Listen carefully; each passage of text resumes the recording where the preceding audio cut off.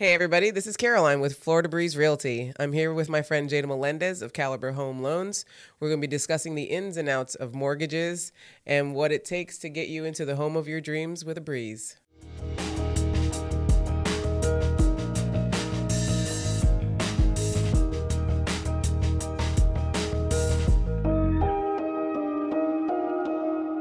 Today we are going to be discussing everything lender side. The things that it takes for you to get to where you need to go to get to that clear to close and have the home of your dreams in hand. So we're just going to jump right in. Sure. Because there's a lot of coverage that needs to happen here. I like to start with just kind of the overall customer mindset and preparedness. When a customer's coming to you for the first time, they're clueless. They want to get a loan. They don't know what they need, how they need to do it. So as a customer, how would you approach them? Perfect question. So I like to explain very basic from the beginning. I never like to assume that the customer that maybe is a first-time home buyer or an investor knows exactly what the next step is. So you want to set the proper expectations up front. I like to do a thorough application. It's called a 1003 in mortgage terms. That's where we go over everything from their information of their credit, their collateral, employment, liabilities, just an open conversation, not too formal, and the documents that are required. So after we have that initial conversation and we can proceed to taking the application, the 1003, then I start digging a little deeper and asking for documents. What kind of documents are going to need to provide for you? Well, for typically most people are W-2 now, but then you've got some people that are also W-2 and also 1040s, or you have self-employed. I ask for everything. You and I have worked very well in the past where, I ask for everything. I ask a lot of questions. So pretty basic things, 2 years W-2s if they're W-2 employees. I prefer to actually ask for the full tax returns because there might be something in there that can hold up the approval process. But if for the moment they can only give me their W-2 for the pre-approval, that's fine also. 2 recent pay statements. That way I can see everything broken down from their overtime, bonus, their regular pay. Also bank statements, any asset information, and any 401k information as well. Now, for the retired folks, I do ask for the Social Security letter, even though I do see it in their bank statements. Like I said, I ask for everything up front. Any pension letters, any type of documentation that can provide what I need for their income to verify their income. So they can use any sort of income coming in, whether it be rental properties, 401k, and retirement funds. Those can all be considered. Yes. For funding. For funding, yes, exactly. Because I think most people are hung up on the idea that if I don't have a job or if I don't have a paycheck coming in or if I don't have this particular document, I can't get a loan. And I think that I want to demystify some of the ideas of lending. Like you can get homes, you can get loans with just through other avenues, so to speak. So when it comes to that, I like to wrap people's mindset around the idea of why. Okay, well, now I'm giving you all this information. A, is it secure? And why do I have to give you all of this? Like, what is this proving? So for me, when I'm describing it to my customers, I'm explaining, like, listen, they want your W-2s and your history to show that you have had income, and then your pay stub showing that you still have income. You have future income. Exactly. So it's kind of one of those, this is why we bring it together. So now they're going to have all their documents to you. What is it you're looking for to put them in certain types of programs? So like the different types of loan programs that are out there. Okay. So you have your standard FHA, Federal Housing Authority, that is geared for first-time home buyers and maybe individuals that have had credit hiccups. And most of us have, right? Nobody's born with an 850. I've probably seen 3 of those in my 8 years in finance and they're retired. So we all have time is what I tell my consumers. So you've got the FHA loan, you've got your conventional loan, which is for individuals that can be first-time home buyers, right? But their credit is a little bit better, 660, 680 or above. Okay. Now, you can have a lower FICO score at a 620 and still get a conventional loan. It depends on your assets. So each individual is different. And that's why I always take a very thorough application because I ask all the questions up front. You've also got your VA loan, which is fantastic for our veterans. Thank you for your service. I'm an Army brat. But it's 100% financing. So that's wonderful. They bring nothing to the table. They bring closing costs. Okay. But the beauty of it is you, as a wonderful realtor you are, can negotiate that seller concession. And most sellers are willing to give a seller concession, especially to veterans. And the VA loans close pretty quickly, pretty cut and dry. One thing they always look for is termites. Always need a termite inspection for a VA loan. Then you've got your USDA loan, which is more for rural areas, people that want acreage that are out, more in those zip codes, farmland, things like that. That's also 100% financing. That is more agricultural, and there is a lot of stipulations, though, to get approved for that type of loan. Got it. Yeah, I thought that I heard somewhere that USDA was actually trying to loosen a little bit so that they can get more loans in, but I'm not 100% sure, and I'm not a lender. I hope they do, because there's a lot of folks out there that maybe don't want an HOA and that want their land. Yeah. And they have, especially now, right? A lot of people are working from home. And if your job is fixing vehicles or you need a shed in the back, that garage in that neighborhood you live in may not be the workspace you need. So I think we're going to end up seeing a little bit of a shift in that as well, just because of the fact that everybody is working from home right now. I know a lot of office places are closing down. People are just taking it to work from home. So they're going to want to have a space that has an area that they can build a little office space in the back or grow their home and have that separation, right? Yeah. Because I know working from home for me it's a little bit of a struggle, because you always get into that whole, I got a dish to wash. I've got some floors to clean. I've got this to do. Especially if you have kids, you always think of what can I do in between time. They're at school. I only have a few hours. Exactly. Okay, so off topic on that one. All right. Now with the so we have FHA. Now with the FHA, there's some confusion here as well with the fact that there's several different types of FHA. So when you're talking about FHA, there's FHA 203K loans, FHA 203B, I believe. What is the differences between those types of loans? 203K is a renovation loan.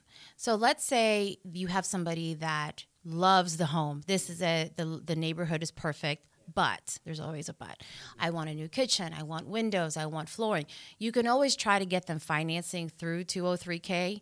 That's the renovation loan. It does take about 60 to 90 days. Longer process. So it's a very unique situation, because you'll have to find a seller who is willing to wait for that process. I feel like those, from the buyer's perspective and an agent perspective, there are those people who are out there, especially with the homes that have been on the market for a longer period of time, and they know it needs work, that it would be. The older homes, right. So when it comes to that, and we'll touch on appraisals a little bit later, because I do want to have a little more conversation in depth about appraisals, but when it comes to a 203 type of loan, the appraisal process, being that you have to put money in for renovations, is that going to be, how does that work, and what's the amount that you get the difference of for the home? It's depending. It always just depends on how much repair, how much the purchase price is. It does have to appraise over what the estimated repairs would be. You'll also need to get general contractors, and they have to be vested by the lender. You can't just have your neighbor come over, because we have to protect ourselves also as a lender. Of course. And you as a consumer, you want to make sure that the drywall's right or the windows are being put in correctly, things like that. Oh, yeah, without a doubt. And there's a lot of under the table work that gets done out there. I actually do a little bit of renovations on the side as well, but I do work with people who are licensed and insured so that I don't run into any problems. Exactly. But we were talking about bonds and down payment assistance. Yes. What with the different bond programs that are out there? We have Orange County Bond Program, Florida Bond Program. What is the differences between those programs and the pros and cons of using them? Sure. So bond, it's for first-time homeowners. It is repayable. Where DPA, it's forgivable money. Okay. So the way you would repay the bond is you'd have to live in the home for the minimum amount of years, and that way you won't have to repay it. You do get a $7,500 towards closing costs or buying down points. You do need a 640 or above to qualify. Now, also ratios are strict with bond. We're looking at 45% for bond.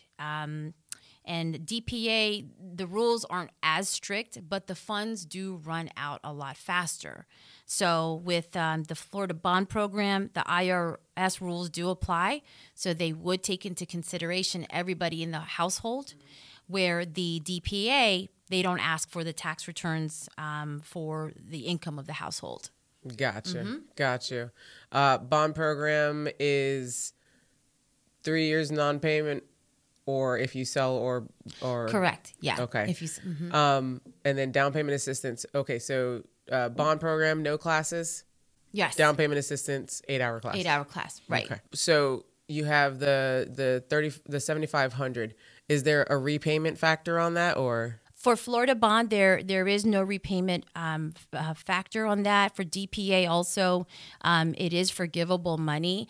But if you do borrow the money, you're going to have to pay it back before, let's say, you refinance or get rid of the home. So if you live in the home for at least 3 years, you will not have to pay it back. But let's say you do borrow it and you try to vacate the property or refinance, you would have to pay that back.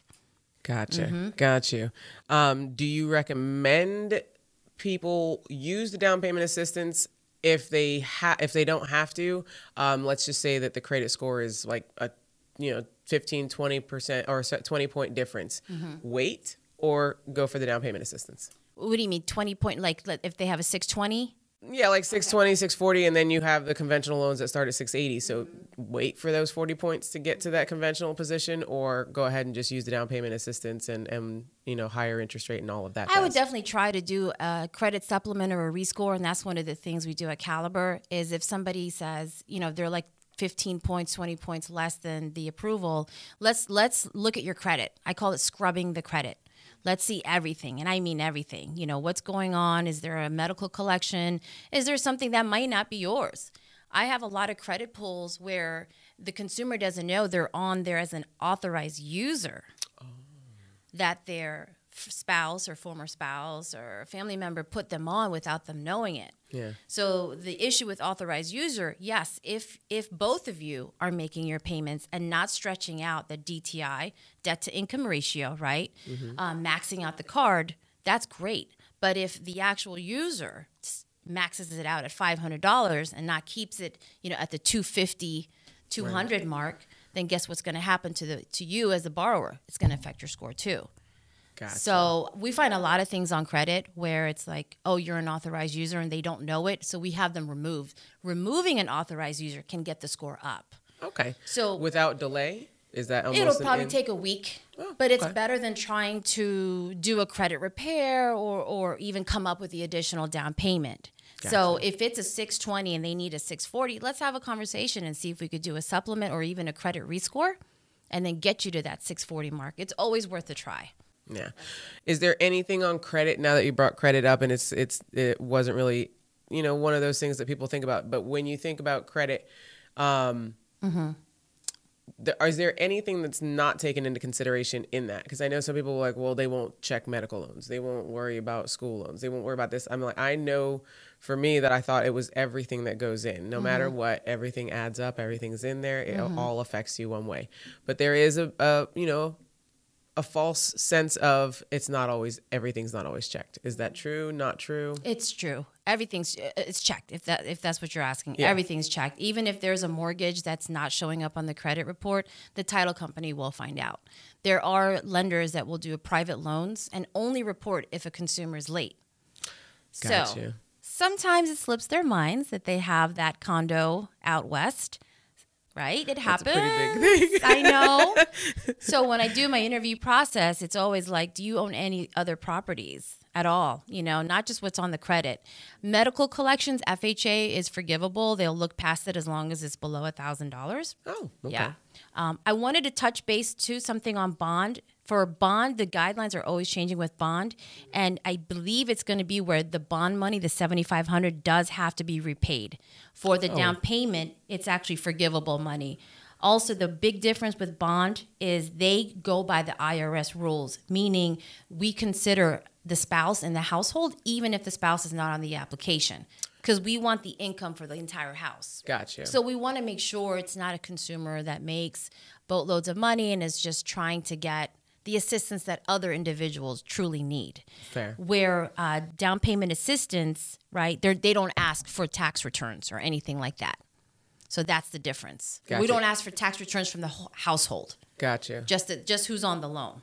Gotcha. And is there classes that go along with down payment assistance? Yes. So there's so many types. You've got the SHIP program, you have the Florida e-housing, you got MCC. So it depends on per county. You can attend a class, which is really good because you'll have the down payment assistant specialist there answering questions. Sometimes you get a free lunch out of it. It's about 8 hours and you'll get a certificate. Yeah, it's 8 hours just one time. You don't have to do it before and after, because I know some people always, I got to do another 8 hours. Yeah, it changes so much, but no, it's just 8 hours. You get a certificate. It does expire, I believe, within 6 months to a year, so you'll have to go back for that. But yes, it's both of them are good programs. It just depends on the parameters of the person's DTI, the county that they live, the income, and obviously with the parameters of bond asking to follow the IRS guidelines, where DPA, you don't have to show all the tax returns in the household. Mm-hmm. Got it. So we've been throwing around a lot of little letters here and there: DPA, DTI. Right. Let's run through a quick shorthand of all the alphabets that we use. Yeah. Because we do have PMI, MIP, DTI, VOE, the tons. I can't even off the top of my head think of all of it. Yeah. So it's going to be a lot of confusion for most people. But what is the difference between PMI and MIP? Okay, very good question. So PMI is private mortgage insurance, and that is if you're going through a conventional loan, right? Okay. The MIP is FHA. What is the difference with the two? And I always tell my consumers this: FHA, when you have the MIP, it is credit-based, and what the MIP is, which is mortgage insurance, is to protect the home. In the event the borrower does default, the home is protected with an additional layer of insurance. Now, MPI for conventional is credit-driven. So if you're going conventional, and I can get you approved hypothetically at a 630 because you do have assets, things like that, your PMI is going to be a little bit higher than if you had a 700. Yeah. Now, the beauty of the difference with conventional and FHA is as long as your loan goes below 80%, your loan to value versus how much you owe versus how much it's worth, then that PMI will drop with conventional. So that additional mortgage insurance goes away. So is that an automatic thing, or do people have to call and initiate that with their lender? I would call and initiate that with your lender, but at Caliber, we're pretty on top of it, where we have so much staff with servicing and things like that we kind of send, hey, do you know it's about to drop off? Your payment's going to get lower. Where FHA, the MIP, also is mortgage insurance, it stays. Forever and ever. Until you get out of it. The rules have changed. Before, it would stay for 10 years, as long as your loan can get below 80%. So they followed similar rules, but changed. But now the guidelines tightened up again, where it's there for through the term of the loan. Yeah, there is some basic general overall concepts with lending that never change, but then there are other aspects. And I tell everybody too, it's every file is going to be like a thumbprint. None of them is going to be the same because your income's different, your credit score is different, your debt to income is different, so it's all going to be a little bit different. But yeah, I lost my train of thought. Oh no, it's fine. So the next acronym I've been throwing around, these past couple minutes is DTI. That's your debt to income ratio. So that's how much you make, which is why it's so important. I gather all of your financials, everything, especially if you have mixed income like W-2 and you do some work on the side that you're 1040. So it's good that I get everything up front and I analyze it.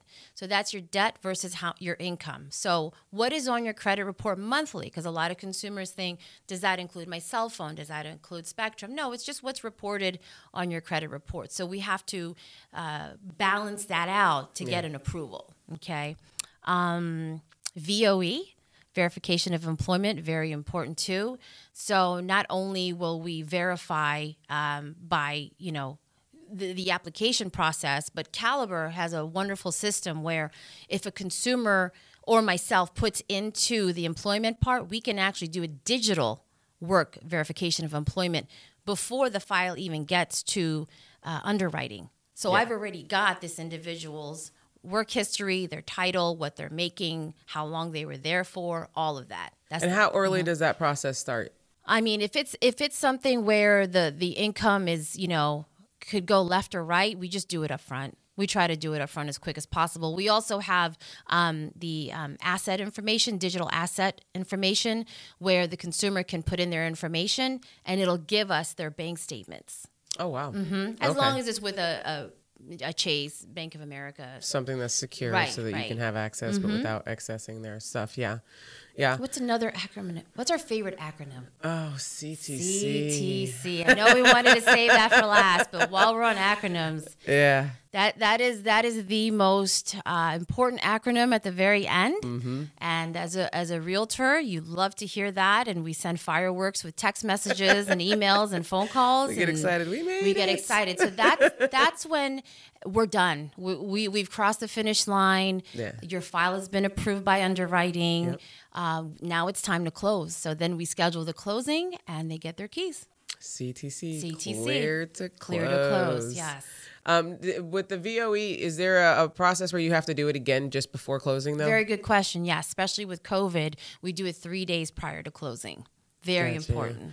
So make sure you have your HR on deck. Exactly. Yeah. I always warn them, make sure they know. Make sure they know that you're getting a home, because otherwise they can be like, la, la, la, right, and never get you what you need to get. At the beginning of everything that was happening this past year, I think we had a lot of hiccups when it came to the VOEs, because everything was shut down and wasn't anybody working HR. And we're like, oh, God, please. Yes. Yeah. Well, we got through it. We do get through it. We do get through it. Yeah. We let us stress for you. Don't worry. Yes, let us stress for you. Exactly. So we were talking about the ratios, and I just want to go back into real quickly the idea of what is the lowest, what's the highest, like how do the ratios go? Like, you can't get a loan if you are under what ratio? Okay. So for conventional, it depends on the assets. We typically don't like to go over 45%, and that includes your total mortgage payment. Okay. So combining whatever's on your credit report, all your credit cards, car notes, things like that. Also, the total monthly payment for the mortgage. Typically not over 45%. The VA, they can go up to 50%. So that's another reason that we love VA loans, because they allow the veterans to stretch it out a little bit more. Yeah. They're not as strict as conventional. FHA, 50 to 55%. I don't recommend tipping the 55%. Now, if there's no debt, meaning the consumer literally has maybe one small credit card and their rental history plus the mortgage, we don't like to go past 45%. Okay. That's very important, because I've seen a lot of consumers go somewhere and they get approved and they say, oh, well, they told me I was 50% debt to income ratio total. But when he looks at his credit, he has one credit card. So there's not enough. Yeah. Do you know what I mean? Yeah. So it has to be 45% front end and back end if they don't have any debt. Gotcha. Front debt. Gotcha. And right now the interest rates are great. Yes, they're very good. They're very good. Yes. Does any of the debt to income ratio affect the interest rate? That's a good question. DTI doesn't so much affect it. It's credit. It's credit and the program. So the government loans like FHA, USDA, VA, you'll have a lot more attractive rates. Conventional right now is pretty good. This is the best I've seen conventional rates, even for a refinance. So they're typically a little bit higher than the FHA route. Why? Why would I go conventional then? The additional layer we talked about, the PMI, is always much less than the MI on FHA. FHA is always much less, right? They got to protect themselves, which I understand. I mean, they're taking a chance on a buyer who, didn't necessarily come with a strong background. So I can understand it. It's unfortunate because it does hinder a lot of buyers. But so to the 20% down, that's going to be the conventional thing. Mm-hmm. So if they bring that, they don't have to worry about PMI up front right off the bat. So that saves them a huge amount. Yes. Do you recommend trying to hit that 20% mark, pushing themselves to where they don't have anything in their backup monies, essentially, to help them move forward? I like to think of a cushion in a sense to just kind of say, okay, we don't need to go the full 20% down if we could just Yeah, and I second that. I always, especially first-time home buyers, I always tell, especially young families, they want to put let's say they want to put the 20% down, right? It's a huge difference because they want to avoid that additional payment. But my thing is this: you move into a home. What if something happens? What if, I don't know, the AC, something happens with the roof? What if your wife changed her mind and wants a new kitchen? Or it's always good to have a cushion rather than save that. Let's throw a number, $150 a month, $100 a month. Once you settled into your home, you can always start adding a little bit more of your payment towards the principal, where you pay down the balance even more. Yeah. And let's say you still have the cushion that you were going to throw in to lower your payment. It's been a year, home is great, washer and dryer, wife is happy, husband's happy. Then you can consider throwing in the extra money to get it down. Okay. I like that idea. Is there a huge difference with how much it would be to add the PMI? Like, is it pennies, a couple hundred added onto the loan for a PMI difference? What is that? Like the monthly payment, about $100. Yeah, no matter what. $120. It depends. If you have really good credit, let's say you have an 800 credit score, $75 a month, 70. You know what I mean? So to put in the additional, let's say 20% would just be, is it worth it? Right. At the end of the day. Yeah. Is it the $100 a month versus another 10,000 on the closing? That's just, for me, I'm like, no, let's just now it depends on the loan amount. If the loan amount is less than 200, it might be worth it. It may not be. But if you're talking, you're in the 300,000-400,000, $500,000, I mean, that's a huge, the extra down payment is huge. Yeah, that does make a big difference. So now we've gone through the whole PMI thing, the debt to income ratios. So people have an idea of what kind of to focus on moving forward. But then you talk about, did you get it with your lender? Mm-hmm. Did you get your pre-approval? Yes. Did you get your pre-qualified? Right. What is the biggest difference between the two? That's a great question. And I've had a lot of newer agents send me somebody without pulling credit, without verifying the income, and can you get me a pre-qualification? I said, well, respectfully, what is that going to do for the other agent that you're going to present the offer to? Mm-hmm. I don't think of an agent that's going to look at a pre-qualification and say, yeah, this is a good offer. Pre-qualification is generic, guys. I mean, how many times have you walked into your local bank, your brick and mortar, not going to name the names, walk to your bank, someone pull you into the banker's office and, oh, you're renting. Oh, you could buy a house. You've been with us so long. What's your income? And they just plug in some numbers without verifying it, right? And they print you on their nice letterhead a pre-qualification. Yeah. Or how many times have you opened your mail and you're pre-qualified for a new vehicle, or you're pre-qualified for a new credit card? That's all that is. Marketing. Yeah. Okay. Oh, yeah. Pre-approval is what realtors like yourself love to hear, because that means a lender, a loan consultant, has authenticated everything, has pretty much underwritten the file up front as much as we can. And the pre-approval is good at Caliber for 90 days. During the pre-approval process, I always tell my consumers, please don't pull your credit. Yeah.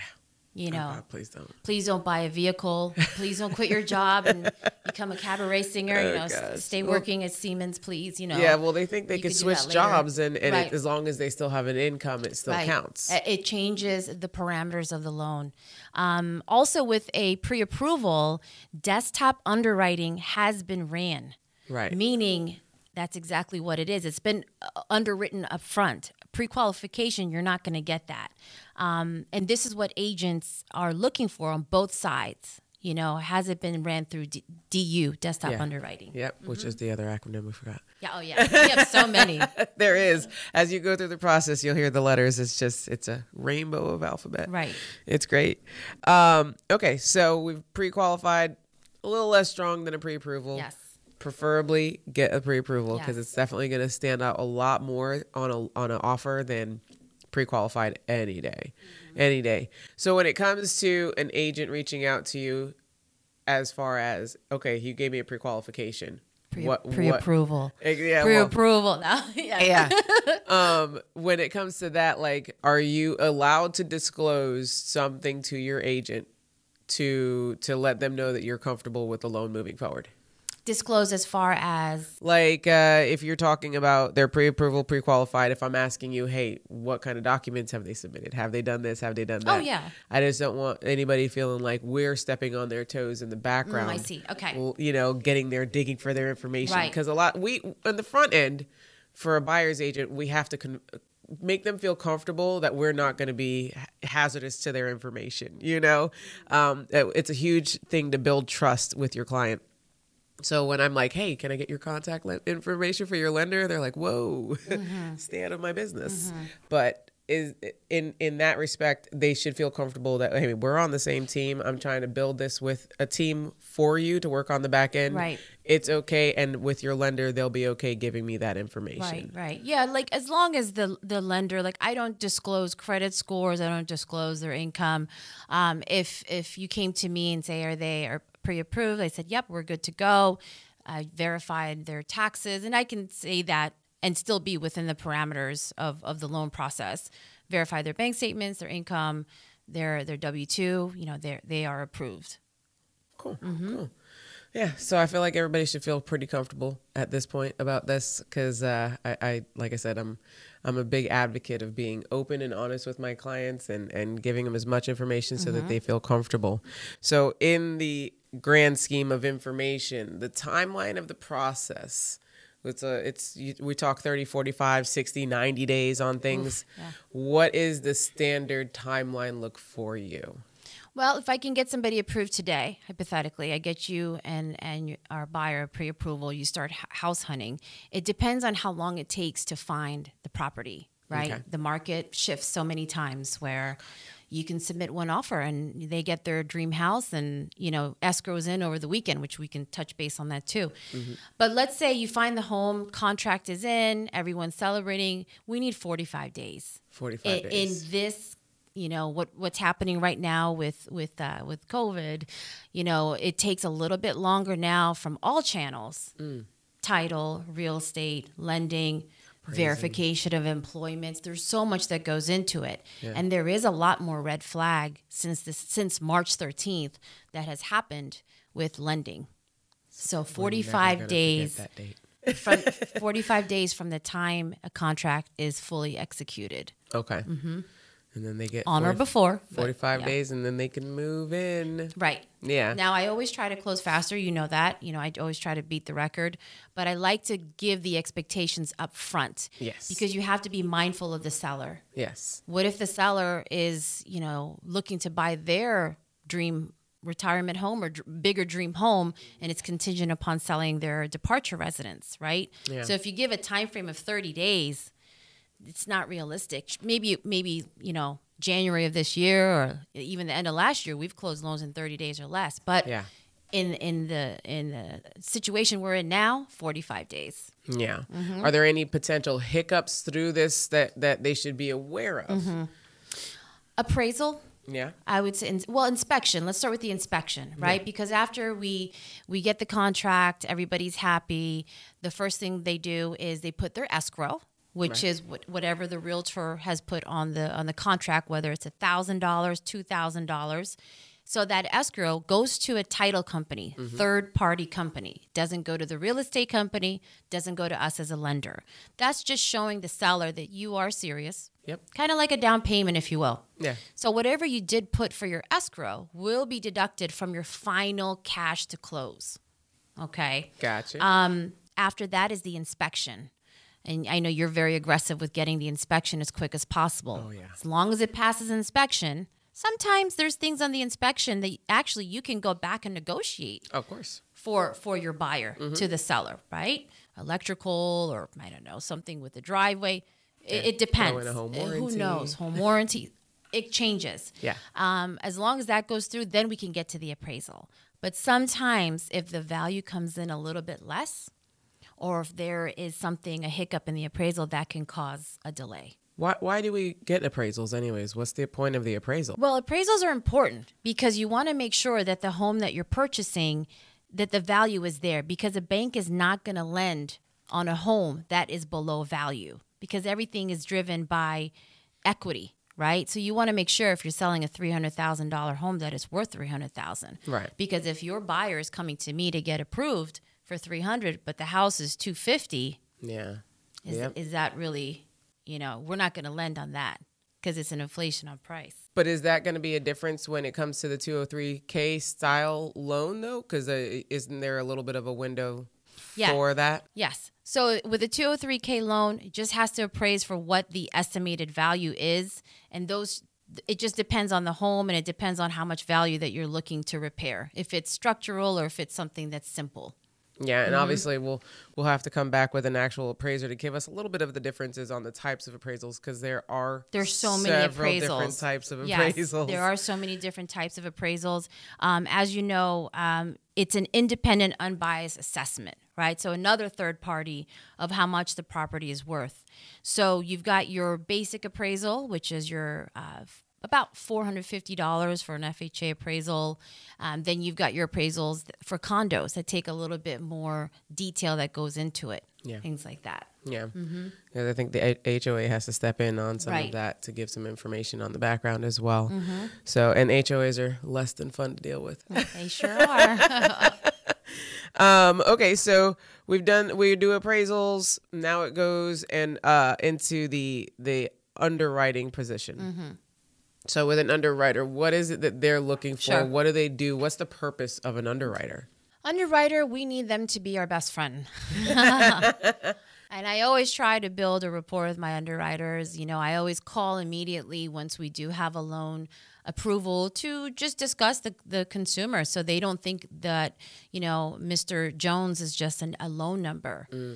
Even if it's Mr. Jones has an 850 and he's doing Social Security and pension, and it's a very easy loan, I still like to call and let them know who this consumer is. Oh, this is his retirement home. He's downsizing, things like that.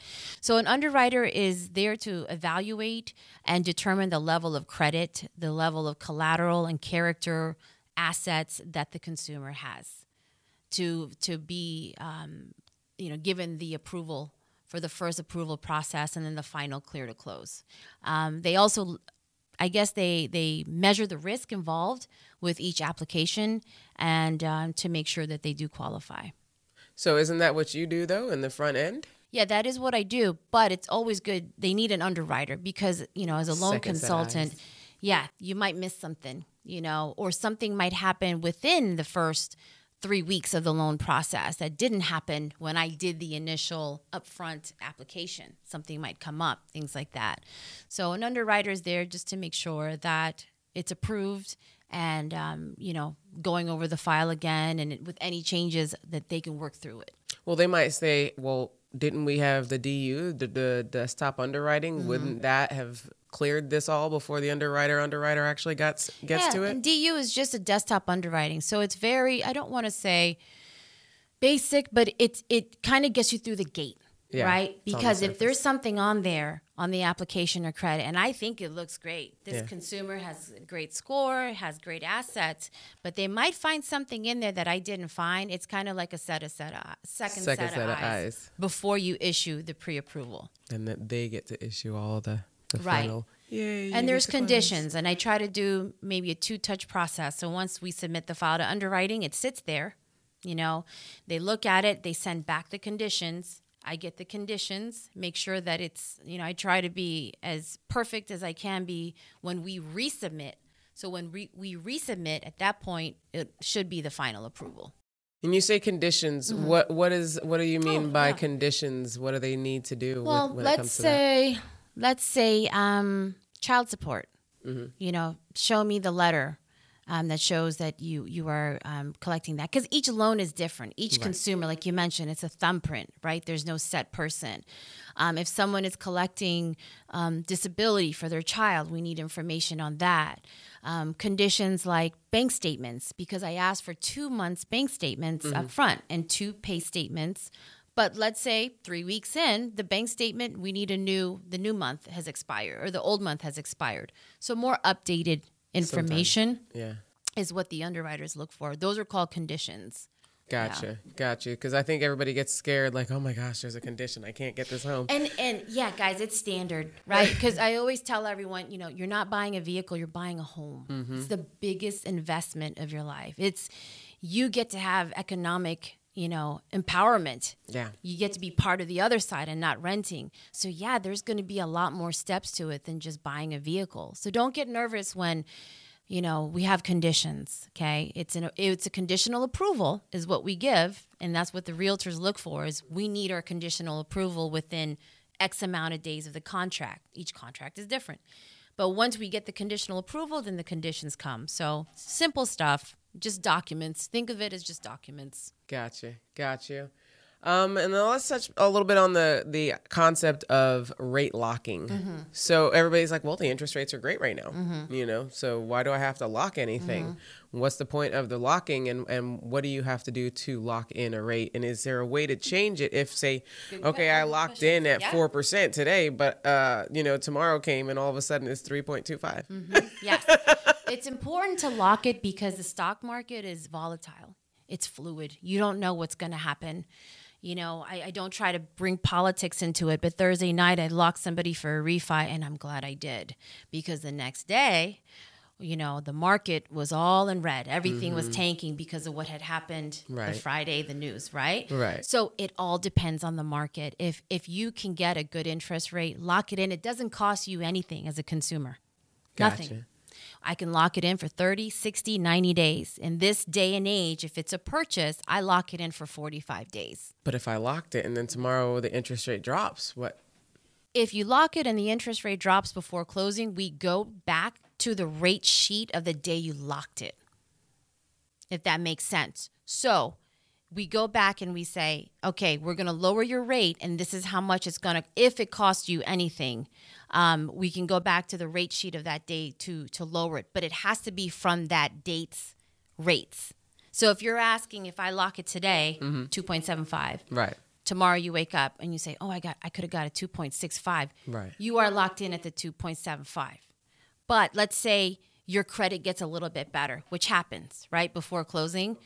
Hey, my credit got better. Can we adjust my rate? Yeah, we can go back to the day, the rate sheet of the day it was locked, and then adjust it. Got it. Based on your credit at that point. Got it. So there is a little concern on that, and there is a little bit of like, okay, make sure you lock it in when you can. But so I understand a little bit of the fear that goes into locking a rate at that moment. But at the same time, if it's a good rate, and they all if are it's a right good now. rate, yeah, I get nervous. It's called floating a rate, meaning, oh yes, we have a contract or even a refi, but we want to wait because the market should be getting better.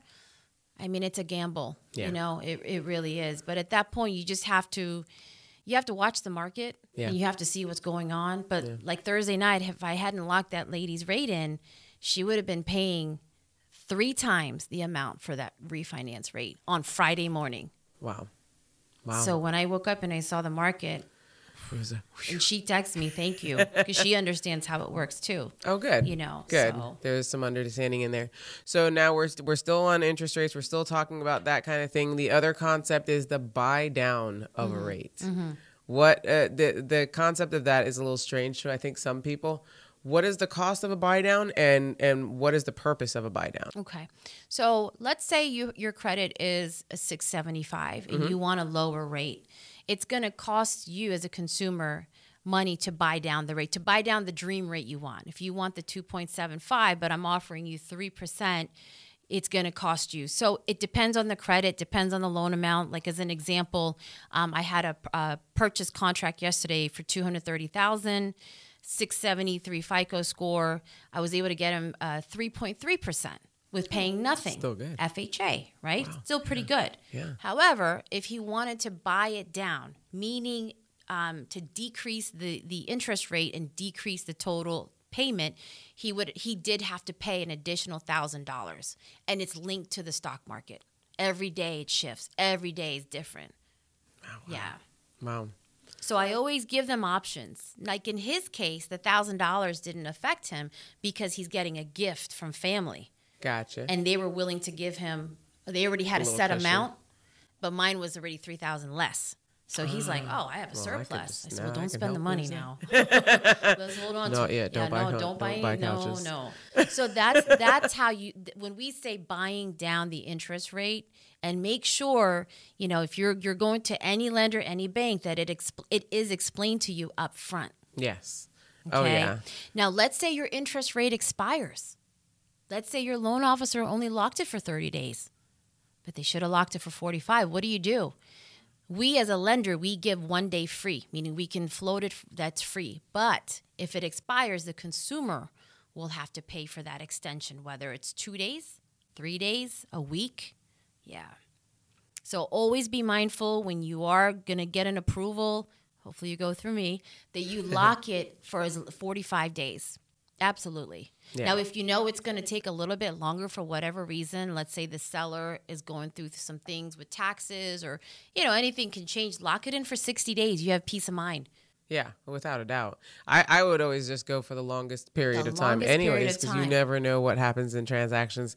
There's not that there's hiccups, but there's always some sort of obstacle that you have to overcome throughout the whole process. Right, And like if the appraisal value is less than Yeah. what the purchase price is, Yeah. what do?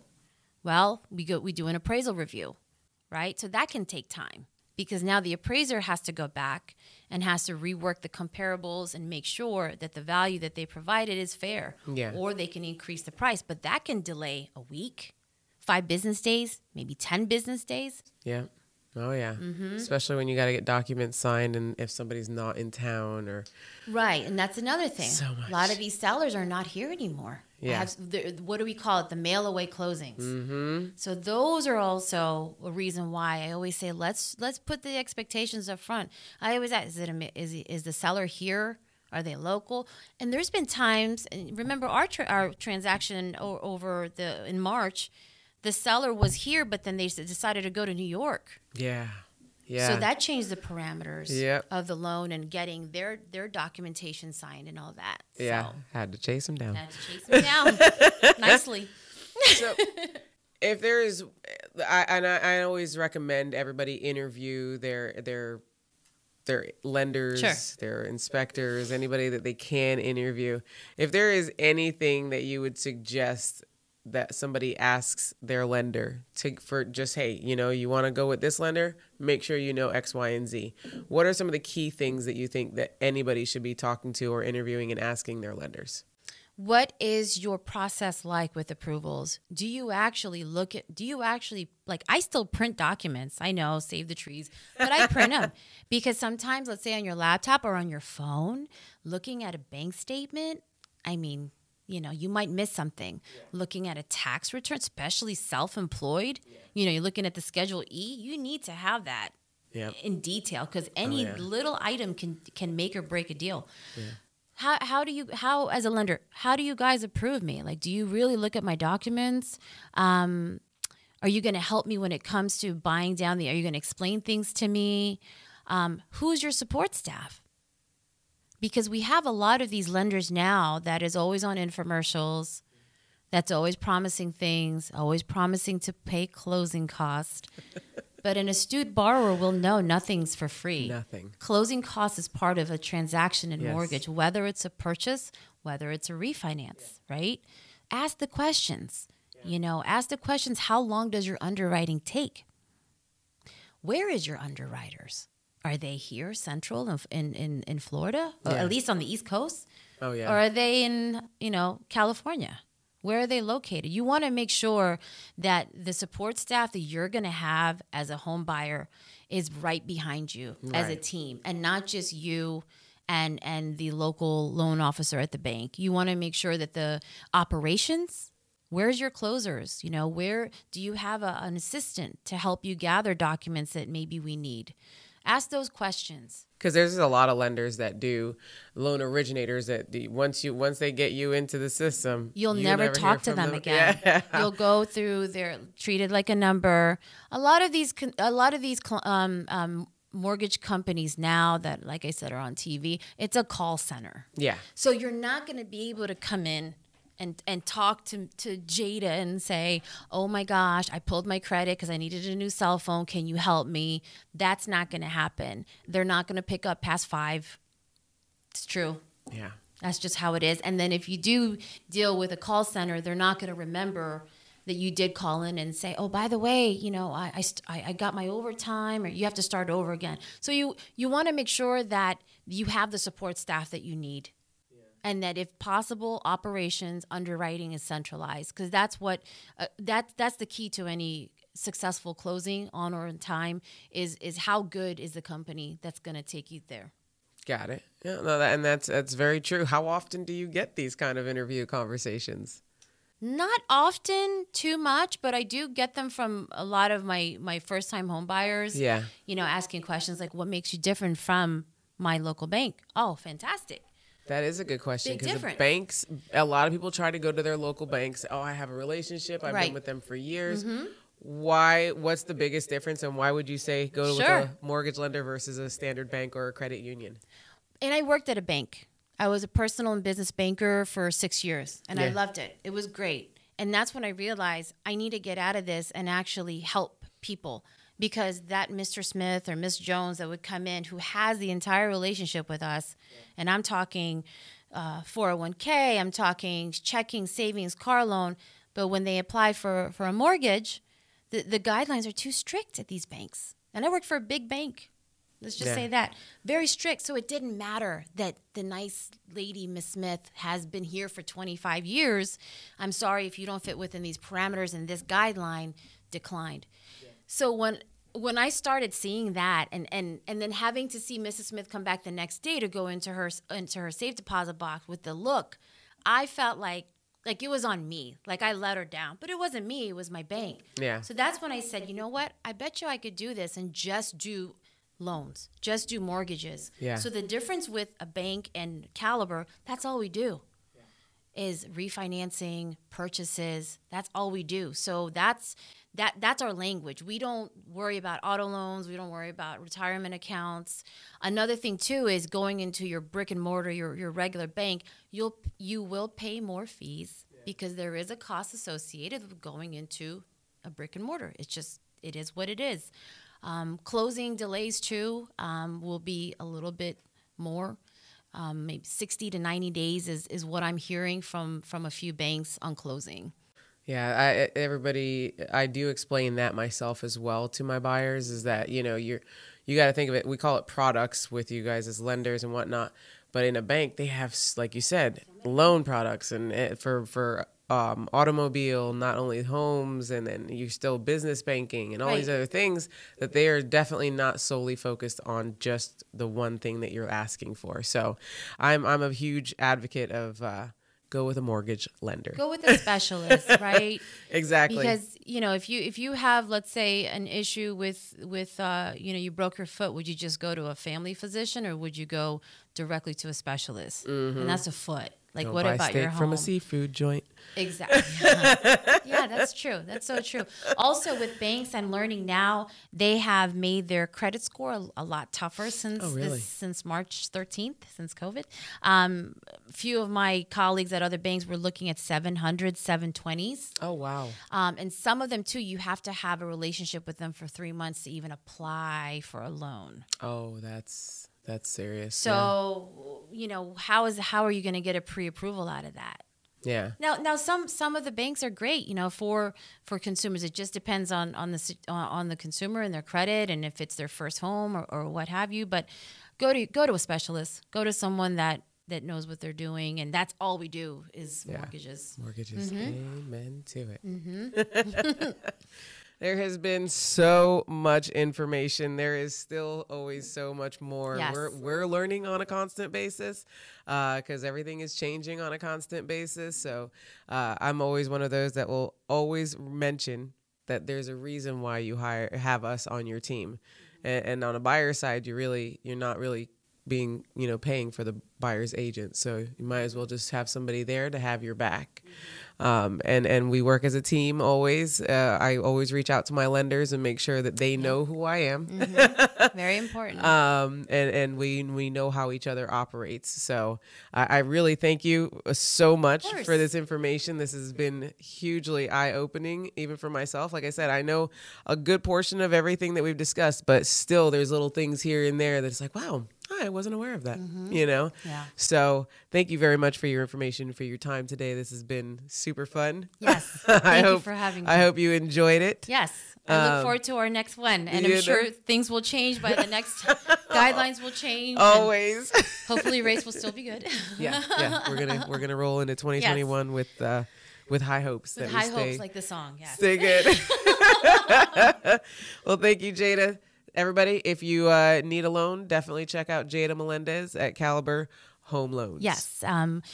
I work locally in the Lake Nona office, and my contact information is 321-200-2888, 321-200-2888. And if you're on social media, you can look up #JadaTheLender. Thank you for having me.